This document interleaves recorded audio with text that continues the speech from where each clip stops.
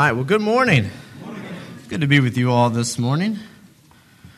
So I titled this sermon, On the Road Again, and I hope the song that comes in your mind is the song On the Road Again by Willie Nelson. I hope that's the song that comes in your mind, because that's what I was trying to go for. But as you can see, the passage we're going to be in is Luke chapter 24, and you can turn there, and I'll meet you there in just a moment.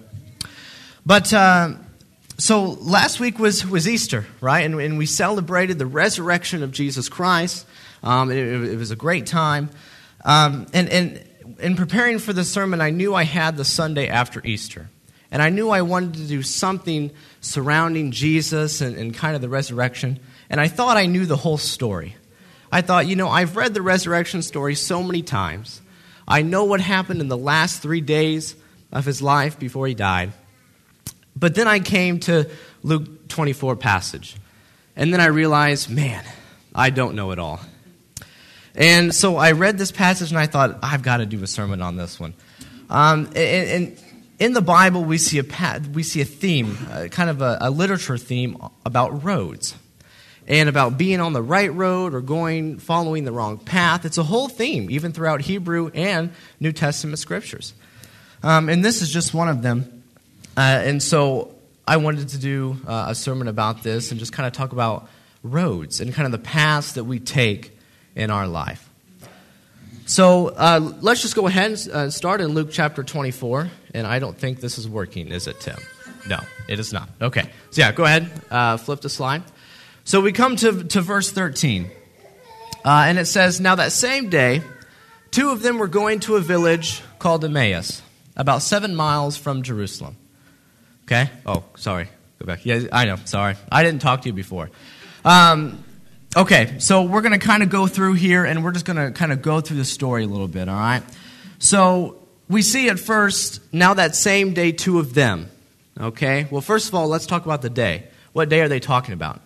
This is the day that Jesus rose. This is Resurrection Sunday. This is right after Jesus resurrected, right after the women went to the tomb and saw it completely empty. So there were so it was the same day, Resurrection Sunday, probably mid-afternoon sometime. Okay, we don't know for sure, but it's Resurrection Sunday. And Luke tells us that two of them were going to a village called Emmaus. And I wondered about who them were. Who could they be referring to? In my opinion, it was two of the disciples, two of the followers of Jesus. I don't believe it was one of the 12. One of the core followers of Jesus, but it was certainly, as we'll see later, they were certainly following Jesus through his ministry and through the 3 years of his life. And they were going to a village called Emmaus. And so I have on the map, Jerusalem is right there, kind of lower south, right by Bethany and Bethlehem. And there's a road going straight left. It leads all the way to Lydda, and it goes towards Joppa. And Emmaus is one of the major cities just outside of Jerusalem. So they were going away from Jerusalem. And that's very important as we kind of work through this story. So go ahead and flip it one more. So let's keep going. Verse 14, it says they were talking with each other about everything that had happened. As they walked and discussed these things with each other, Jesus himself came up and walked along with them. But they were kept from recognizing him. So we have these two disciples, and they've witnessed everything that has happened in the last 3 days. They've witnessed Jesus' death. They witnessed him being buried. And all of a sudden, there is this supposed resurrection that the women saw, that Jesus wasn't in the tomb. And so, of course, it's the same day, and so they're talking about all this stuff. Well, we saw him die, and we saw him buried, and now he's not there, supposedly. So you know that they're confused and they don't know what's going on. And they're taking a path outside of the city where all of this took place, right in Jerusalem. They're going away. I don't know what they're really thinking, but in my eyes, they're going away from all the chaos. Because they know that the Jewish leaders are after them too, because they were seen following Jesus, more likely. And so they were trying to get away from everything. And Jesus himself comes up right next to them. But they were kept from recognizing him. And I asked myself, why? Why were they kept from recognizing Jesus at that point. Because to me, if I was walking along and I was just trying to understand it, boom, there's Jesus, I would say, oh, hey, Jesus, hey, what's all this going on? Kind of nonchalantly, like, oh, there you are. You just rose from the dead. Congratulations. And so that they're so confused, but I think God did a beautiful thing here, and we're going to see that he kept them from recognizing them at just this moment. Because Jesus is going to do something very powerful in just a few moments. Okay, so in verse 17, he asked them, what are you discussing as you walk along? Like Jesus didn't know. They stood still, and their faces downcast. One of them, named Cleopas, asked him, "Are you the only one visiting Jerusalem, and who does not know the things that have happened there in these days?" So I kind of feel that Cleopas was sarcastic a little bit. Jesus is like, "What are you guys talking about?" And he's like, "What do you mean, what are we talking about? What else would we be talking about? We've just gone through these 3 days. The whole city is in an uproar over this man that had just died." So he thinks, are you visiting? Have you not heard? All of these surrounding areas were talking about it. So, and I feel that it's fitting that he was the only disciple named, just because he was the only one that specifically spoke to Jesus at this time. And so Jesus prompts them with a question, what are you discussing? And so, Cleopas kind of has like this duh moment. Just like, what else would we be talking about? We're talking about Jesus. And so he goes on to say that. In verse 19, what things, Jesus asks, what things are you talking about? And they replied about Jesus of Nazareth. He was a prophet, powerful in word and deed before God and all the people. The chief priests and our rulers handed him over to be sentenced to death, and they crucified him. And it's interesting, in verse 19, they use a word to describe Jesus that if I was Jesus would have made me a little upset. But he's Jesus, but he doesn't. They use the word prophet. They say, well, he was a prophet, powerful in word and deed before God and all the people. They didn't call him the Messiah. And why did they not call him the Messiah? Because the Messiah is not supposed to die. God's not supposed to die, people. He's supposed to come down and reign in the Jewish kingdom and take over the Roman oppressors. He's not supposed to die. A dead king is a useless king to them. So I find it interesting that they call him the prophet, as they did just all of the other Jewish and Hebrew prophets. So they had a misunderstanding about Jesus from the very beginning. They were just following a prophet, so they thought. And so they thought that the leaders of Israel, the Jewish leaders, had killed a prophet, just like they had so many years before. But they didn't think that they had killed the Messiah. So let's keep going. In verse 21, and this is very important, they said, "But we had hoped that he was the one who was going to redeem Israel. For them, all hope has now been lost." He's dead. He's dead, and they buried him in a tomb. All hope has been lost. And, in their eyes, Jesus can't take over Rome. He can't rule the Jewish kingdom if he's in a tomb. So I'm just trying to get you guys in this mode of what they're thinking as they're walking along and talking to this man, so they think, this visitor from outside of Jerusalem. They just don't understand. And I think at this point, we're quick to judge a little bit. But I'm trying to think of myself in their shoes, and I'm probably doing the same thing.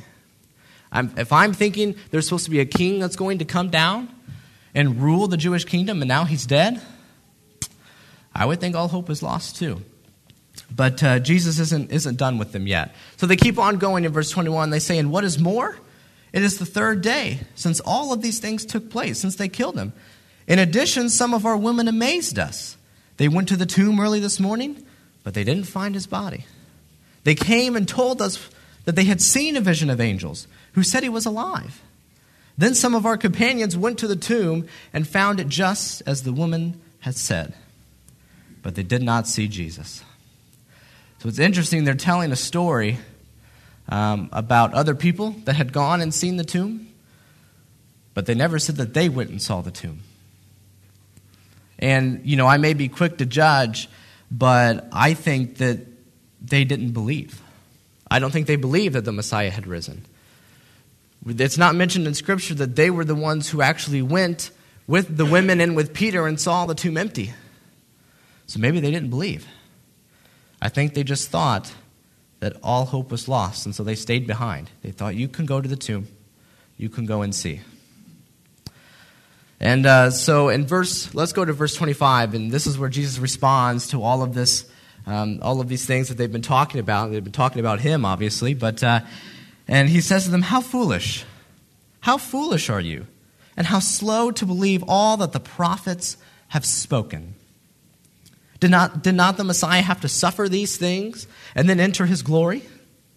And beginning with Moses and all the prophets, he explained to them what was said in all the Scriptures concerning himself. So it's interesting that Jesus doesn't start from 3 days ago when he was arrested. And it was explaining, listen, I'm not a prophet. I died, and yes, I was buried, but look, here I am. He still doesn't reveal himself, and he doesn't make himself known. What he does, though, is he starts with Moses, he starts with the Torah, and goes all the way through the prophets, who they thought that he was one of, to explain that to clear up their confusion about all that had taken place. He says, look, these things were supposed to take place. And so he's trying to clear up their confusion based on all of the Scriptures that they had grown up reading. But it doesn't quite work, but I think Jesus knows that it's not going to work because of what's going to happen later. So verse 28, as they approached the village of Emmaus, to which they were going, Jesus continued on as if he were going further. But they urged him strongly, stay with us, for it is nearly evening. The day is almost over. So he went in to stay with them. When he was at the table with them, he took bread, gave thanks, broke it, and began to give it to them. Then, verse 31, then their eyes were opened, and they recognized him. And he disappeared from their sight. Just like that, old Jesus trick, just disappearing, right there. So they all would have known what Jesus did the night that he was betrayed. If they were there in that room, that memory was seeped into their minds. They would have known that Jesus took the bread and broke it and gave it to them. That memory was so fresh and so clear in their minds. And what Jesus did, so when Jesus does what he did that night, maybe one of the last times they saw him, then their eyes were opened. Then God said, okay, now you can see clearly. And it's interesting, they would have been the only ones in that room. It was just Jesus and the disciples as far as we know. And the fact that he took bread, gave things broken, and gave it to them, that whole process, that was I can't even imagine being there and being with these two guys as they were seeing Jesus do this, and they're like, oh my gosh, now I know who it is. And then their eyes were open. But what I find fascinating is what they did after, verse 32. They asked each other, were not our hearts burning within us while he talked with us on the road and opened the Scriptures to us? So they're recalling something that they felt. They were like, man, our hearts we felt something inside of us as he was talking to us, but we didn't know what it was. Verse 33, then they got up and returned at once to Jerusalem. They went back to where they came from. There they found the 11 and those with them assembled together and saying, it is true, the Lord has risen and has appeared to Simon. Then the two told what had happened on the way and how Jesus was recognized by them when he broke the bread. And so there we have the end of the story, but I want to find just a few points of application for us. This is a story that took place over 2,000 years ago, but there's so many applications for us today. So the first application is Scripture points us to the right path. Before Jesus even said, look, it's me. It's Jesus. I've risen. He didn't have to say anything. But when they realized that they didn't recognize him, Jesus uses Scripture to point back to himself. And I think it's a very important step. They were on a road. They were on the road to Emmaus, the village. But they were on a road where they were confused. They just didn't know what to do, and they were sad, and they were angry probably at this guy that they had followed, and then the leaders just go and hang him on a cross. I'm sure they were angry and all these negative emotions inside of them.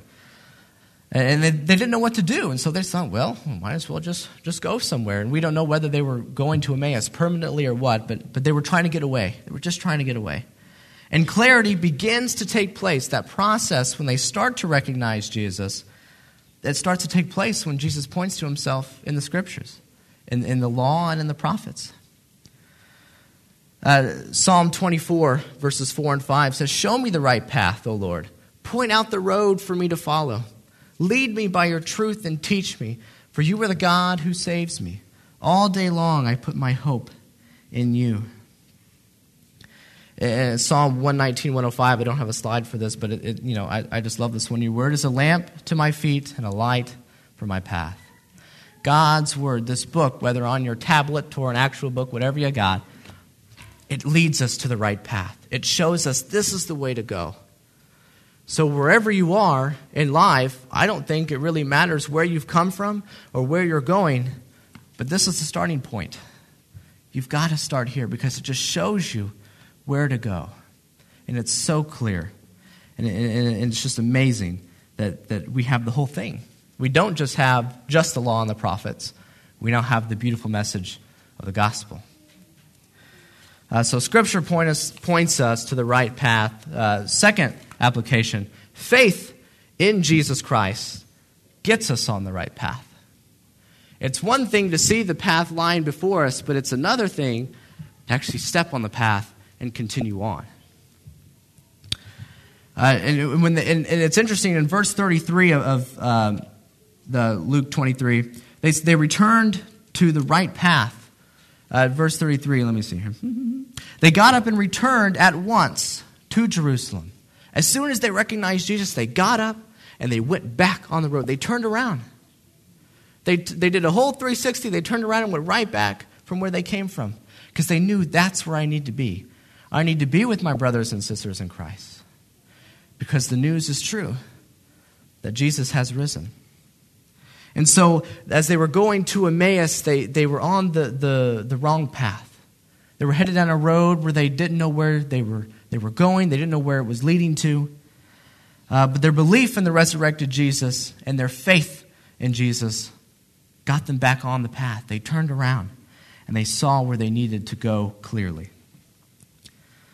And when our eyes are open, and when we read the Scripture and we see where we need to go, and our eyes are open just like these two disciples were, it gets us back on the right path.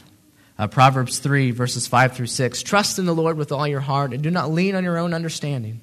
In all your ways acknowledge him, and he will make straight your paths." It's interesting, I love this proverb, but it's a hard proverb to follow. Because the first word is trust. And how many people do we honestly really trust in this life? Not too many. I hope we trust the people that we're surrounded with. But real trust, true trust, is hard to come by. And it's not just because we live in the 21st century. It has been ever since humanity began. Ever since Adam and Eve took the fruit, trust was broken between God and man and between man and man. And so trust is a hard thing.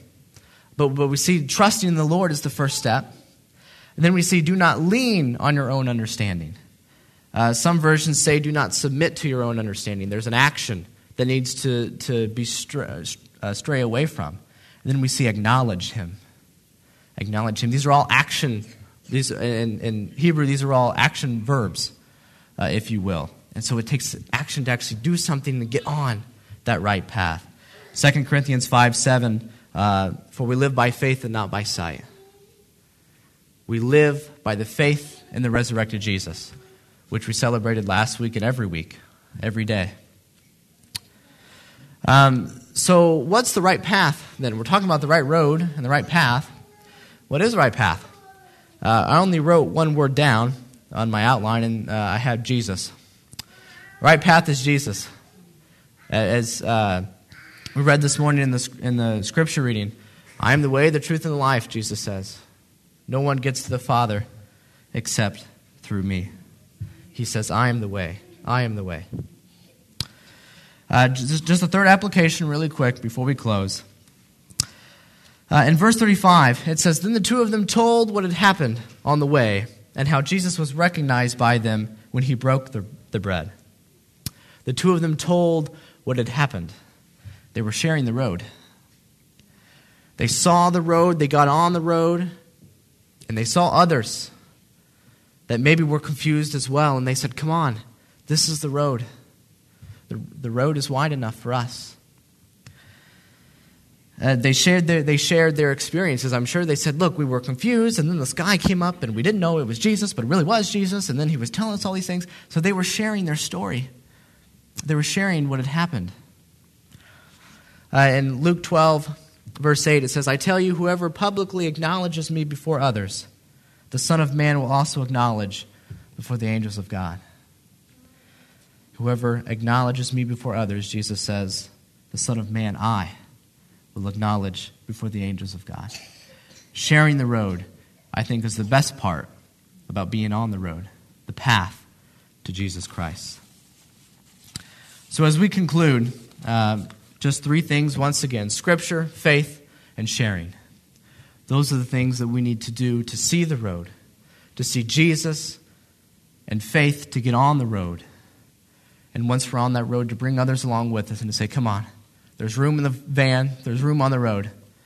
Come share the road with me as we follow Jesus.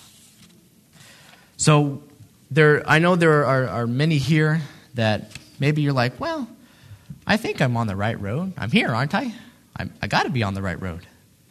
And I'm certainly glad, we're certainly glad that you're here, because this may be a starting point. If you have never followed Jesus, or you're just like, I don't know where I'm going, this is the place to start, surrounded by your family in the kingdom of God, by your brothers and sisters.